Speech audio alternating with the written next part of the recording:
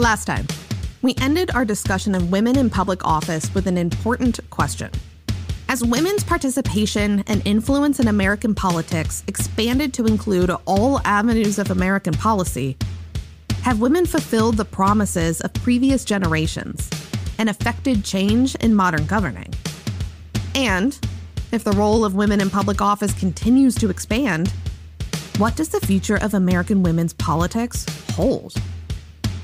This is different from the previous questions this podcast has explored. Both I and most of my guests are historians. We look back and study what has come before, and this is a decidedly forward-looking question. However, as we have been striving to make clear for 7 episodes now, the past directly informs our present and future. Today, we analyze if the promise of women's rights activists have come to fruition, and what we can learn from the last 200 years of women's political history to better inform our present and future.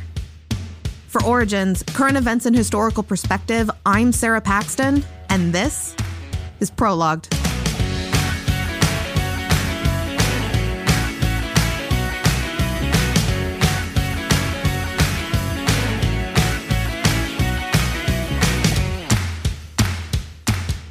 I have this belief, and I think I'm right. I said this after the 2016 election up in Ashland University, that I believe Hillary Clinton's loss will be the change that has put more women into office than we've ever seen before. And I think the 2018 election bore that out. That's Nan Whaley, the mayor of Dayton, Ohio, whom you met at the end of the last episode. And like the rest of us, she watched closely the wave of women running for office in 2018 and the rapid increase in congresswomen. And she doesn't see the rise of women stopping there. When you have 35,000 women across the country signing up to run for election, we are seeing a dramatic shift again. And we have these waves, they happen, and they seem to be through this modern era, they get bigger each time. So you saw it like kind of in the, I think it was like in the late 90s, like you saw one of these. And then 20 years later, now you see another one that's even larger. So really, it's become very easy for women to decide to run. And there's more and more of us that do it and are successful. And so I think that's been a great addition. The more people, the more women that do it, the more women that decide to step out and not be asked. I think that's even changing. Even I'm the same way. I had to be asked to run for office 15 years ago. Now women are so much more comfortable in the public space that they're like, I'm going to run, specifically younger women. And I think that we're seeing a big change in the way that women believe their role should be in the public space. That's very, very exciting. So I don't think it's that hard to get involved anymore because that's becoming more normalized, and it's very exciting. And I think we'll probably have to thank, in a strange way, the loss of the woman president for making that happen. Last time, Mayor Whaley remarked that in Dayton, women were heading up more offices and creating space for more women in public service. And this is especially poignant in the wake of 2018, which has been dubbed the 2018 Year of the Woman due to its similarities to 1992. In 2018, on the federal level, another record-breaking number of women ran and won congressional office, so that women now account for nearly a quarter of the federal legislature. This included an uptick in LGBTQ community members and women of color in Congress, including 2 Native Congresswomen, Representatives Deborah Haaland and Sharice Davids. It also included 4 high-profile victors in the 2018 midterm, collectively referred to as the Squad. Comprised of Representatives Alexandria Ocasio-Cortez of New York, Ayanna Pressley of Massachusetts, Ilhan Omar of Minnesota, and Rashida Tlaib of Michigan.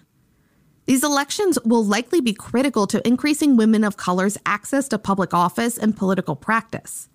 According to Dr. Lilia Fernandez of Rutgers University, the election of Representative Ocasio-Cortez is simultaneously inspiring to the next generation of Latina Chicanas, while also being representative of the work of Latina and Chicanas that came before her. I think the visibility of high-profile Latina politicians like Alexandria Ocasio-Cortez is both a product of increased Chicana and Latina political engagement, but I think it's also inspiring other women and providing them a model of how they too can become involved in their local communities, in civic life, and in electoral politics. So on the one hand, it's been the activism and the engagement of Latinas in the past that have made it possible for someone like AOC to come to power. But at the same time, she's doing really important work, along with a number of other Latina elected officials throughout the country, either holding some type of federal office or in local positions. They also, I think, are doing a really important job of being role models for young women, for other Latinas who may never have thought of themselves as being important enough or articulate enough to participate in the debates of our times and, the issues that really are most affecting us as members of the society and as citizens in this country. I celebrate the election of Hollins and Davids in 2018. That voice should sound familiar. That is Dr. Daniel Rivers, a historian of The Ohio State University, whom you have heard from a lot on Prologued. Similar to Dr. Fernandez, he finds a connection between the inspirational aspect of electing Holland and Davids and the Native female leaders that came before them. I think having the first two Native American women elected to Congress is a powerful precedent, and I think it sends a message to Native American girls and women that they can be a part of the polity and they can make a difference. I think of it in the same way that I think also of the election of Wilma Mankiller to the first principal chief position in the Cherokee.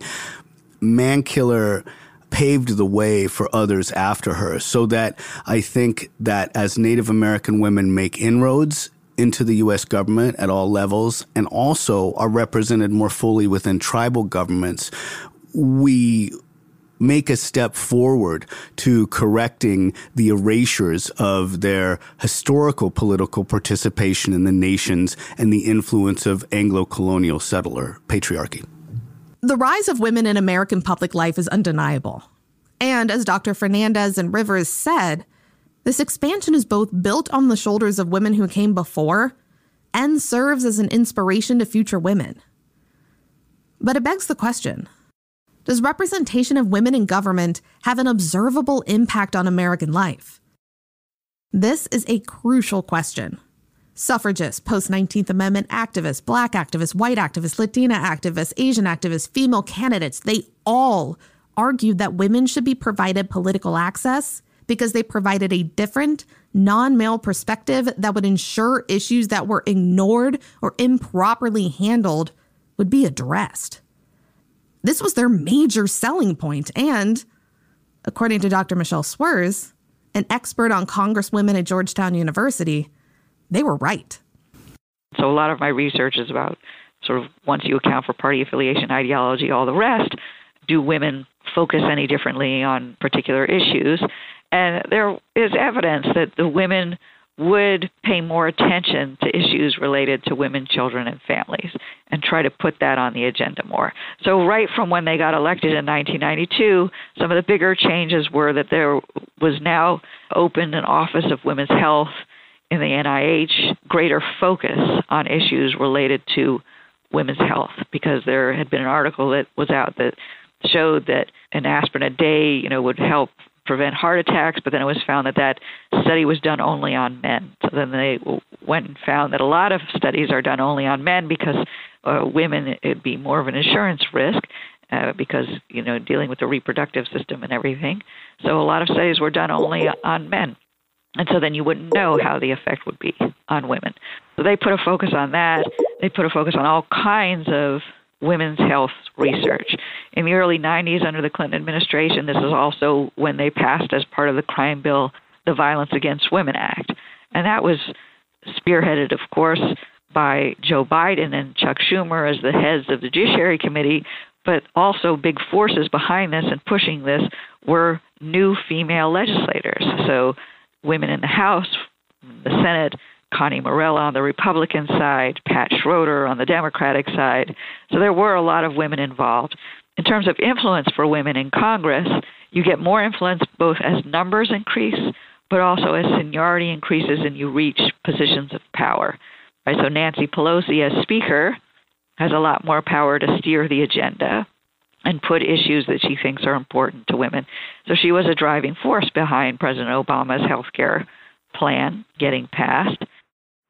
So if the presence of women in Congress, and especially in leadership, is changing the political landscape of modern politics and policy priorities, it suggests that the more women there are in Congress, the more they will affect legislative output to advocate for women's issues. But as the concept of women's issues gets broadened to encompass all of American policy, is the concept still useful in analyzing women's impact on modern politics? According to elected officials like Mayor Whaley, women will vote for their and their families' well-being first. And that's across the board, not just on specific women's issues. I think we learn more every election cycle and how it's not a monolith. I think it is important to remember that the women electorate will vote around safety and security first, and always first. And I think when people think about gun violence and gun violence prevention, that's a safety and security issue. And that's where I think women are first to define their vote. And I think that's a really important mark. Because a lot of times people will say, well, I'm going to, get the support of women because I'm pro-choice and, I'm a feminist. And I think because there's a large portion of women that don't define themselves as feminists, first of all, which is, in itself troubling. But the motivation around women's vote is around the safety and security of their family and themselves. And that's, I think, the most important lesson about the women electorate. And many scholars agree that women are divided on what is best for them and their community. Dr. Suarez says that while there are issues that are considered more closely associated with women, what those issues are all depends on who you're talking to. Women's issues is very broad. So on the one hand, there are certain issues that you would say are definitely women's issues, and then others issues that you would say maybe these are not, or you could say all issues are women's issues because women care about the economy and jobs, right, just as much as women care about health care. But there does seem to be a set of issues that maybe the parties believe that women care more intensely about, and they have certainly reached out to women voters on. So the concept of women's issues is one that's very fluid because it depends on who's using it and how they're using it. But there is a sense that there are some category of issues that women voters should be more attuned to. And this gets to the crux of the issue. While female representation is critical to government developing a more responsive set of priorities, as Dr. Suarez argues, the focus on female elected officials cannot be limited to simply electing women for the sake of electing women. Rather, it is what those female candidates view as women's issues that should drive their candidacy.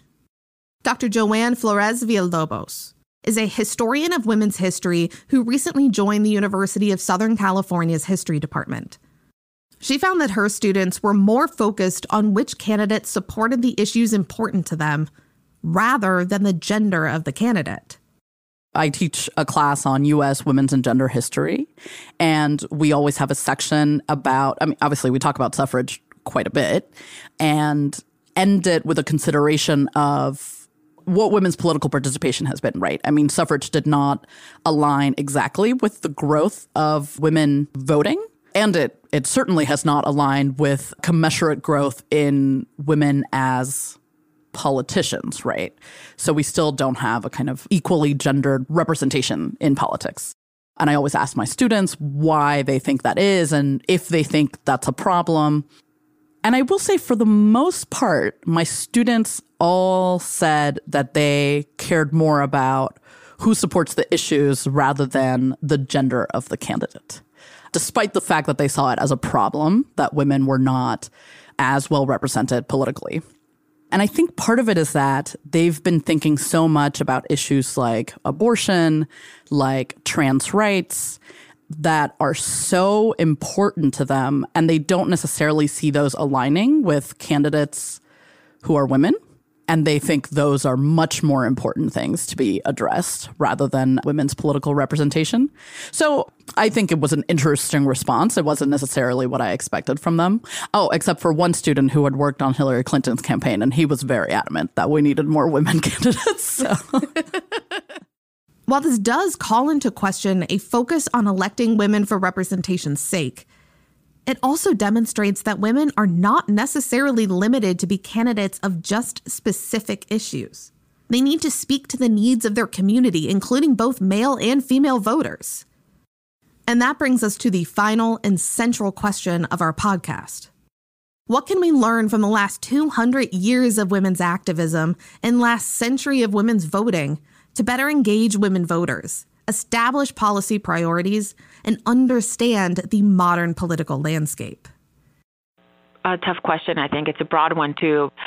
I think that what is most important for them to recognize is that Chicanas and Latinas are an important part of the electorate, that they do come out on election day and vote, whether for local office or for higher positions, and they come and vote just like everyone else based on the concerns that they have in their communities, pocketbook issues, I guess, that are affecting people on a day-to-day basis. They're concerned about healthcare, about public schools, about student loan debt, about violence against women, about the environment, labor issues, wages, and economic concerns. So I think that probably the most thing that folks might want to take away is that they need to take Latina and Chicana voters seriously, listen to them and what their concerns are in their local communities. And just as with all other voters, engage them and try to address the things that they are most worried about on a day-to-day basis. I do think if I were a Republican or in the Republican hierarchy, I would say we have got to do more to get women candidates. We need more Republican women in elective office. We need to show female voters that this party respects women and their abilities and their ability to lead and to represent their country. I think some of what we can learn from the lessons of even early activism, right, before the suffrage movement, but certainly during the suffrage movement as well, was that there were really intense racial and ethnic divisions within these movements that created a lot of difficulty. And that part of this was that white women, suffragists, were often not responsive to the intersectional critiques that Black women, for example, brought, right, that they saw anti-lynching campaigns as deeply involved with issues of gender, right? Issues of gender and sexuality. And not everybody agreed. And I think you see some of that now as well, particularly with the issue of immigration. So I'm a Latina, and a lot of people in my community vote on the issue of immigration, right? That is the number one issue that they will vote for, no matter what. And that doesn't necessarily align with female candidates or candidates who are concerned with issues of gender at all, right? But to a lot of immigrant communities, it is seen as an issue of gender because families are the ones that are being really attacked by some of the kind of anti-immigrant legislation of recent years. As someone deeply influenced by the work of Audre Lorde, the great Black lesbian writer, I think that all political work of necessity is work of coalition. And coalition is really difficult. It's not easy. It involves working with people that disagree on some of the most fundamental issues. And I think if there is ever large-scale women's voting coalitions, they will have to be deeply mindful of the toxic impact of homophobia, racism, transphobia, ableism, classism. If these deep structural hatreds that manifest in the everyday as much as they manifest in large-scale institutions are not dealt with at every moment, then it makes coalition impossible. So while there are many issues that women's activists are engaged in, I think kind of the most direct legacy should be for us to think about universal voting rights and the various ways in which women's voting rights, the voting rights of people of color, are still infringed upon today, especially since the 2013 Shelby v. Holder decision, which dismantled key provisions of the 1965 Voting Rights Act, because it wasn't until the Voting Rights Act that the 15th Amendment and the 19th Amendment became reality for all women in America. And to see that it has since been, in many ways, dismantled, I think should be a concern for us all and should be a thing that we focus on, especially in these 2020 discussions about the suffrage centennial. Listen to women of color. That's it. The concept of the women's voting bloc, the idea that women will vote in a specific and similar way simply because they are women, has been a persistent narrative in American politics since the turn of the 20th century. Yet, as we've seen over the last 8 episodes, there has never been a cohesive bloc of women. If you take nothing else from the last 8 episodes of women's history, remember this. American women are complex. Their values, their experiences, and their priorities, they're all shaped through individual lenses, not just a gendered scope. I know it is tempting to pull back down the mask of the women's voting bloc and begin vying for a generalized women's vote. And I understand this is especially true in the middle of an election cycle during which a diverse field was whittled down to a final race between 2 white men. However, history requires a more nuanced view of the female electorate and a more expansive view of female candidates who are shaping the new normal of American politics. Currently, we have the 3rd female vice presidential nominee of a major political party, a female Speaker of the House, and an unprecedented number of both liberal and conservative women running for federal office. It is fitting that such a monumental time in American history falls on the centennial of the 19th Amendment granting women the right to vote. We are not only reminded that this political access is built on the over 100 years of activism of those that came before, but also that our current actions serve as the prologue for the next 100 years. For Origins, Current Events and Historical Perspective, I'm Sarah Paxton, and thank you for listening to Prologued. This season of Prologued was brought to you by Origins, Current Events and Historical Perspective, an online publication of the Public History Initiative, the Goldberg Center, and the history departments at The Ohio State University in Columbus and Miami University in Oxford, Ohio, with support from the Stanton Foundation. Our editors are David Staggerwald, Stephen Kahn, and Nicholas Breifogel. It was written and hosted by Sarah Paxton with research support from Minna Park. Our audio and technical advisor is Paul Kotheimer, and our production specialist is Brandon McLean and Oren Judio. Song and band information can be found on our website, and we encourage our listeners to visit episode descriptions for citations to background reading and sources that made this podcast possible. You can find our podcast and more on our website, origins.osu.edu, on iTunes, Stitcher, Spotify, and SoundCloud, as well as wherever else you get your podcasts. As always, you can find us on Twitter at ProloguedPod and at OriginsOSU. Thanks for listening.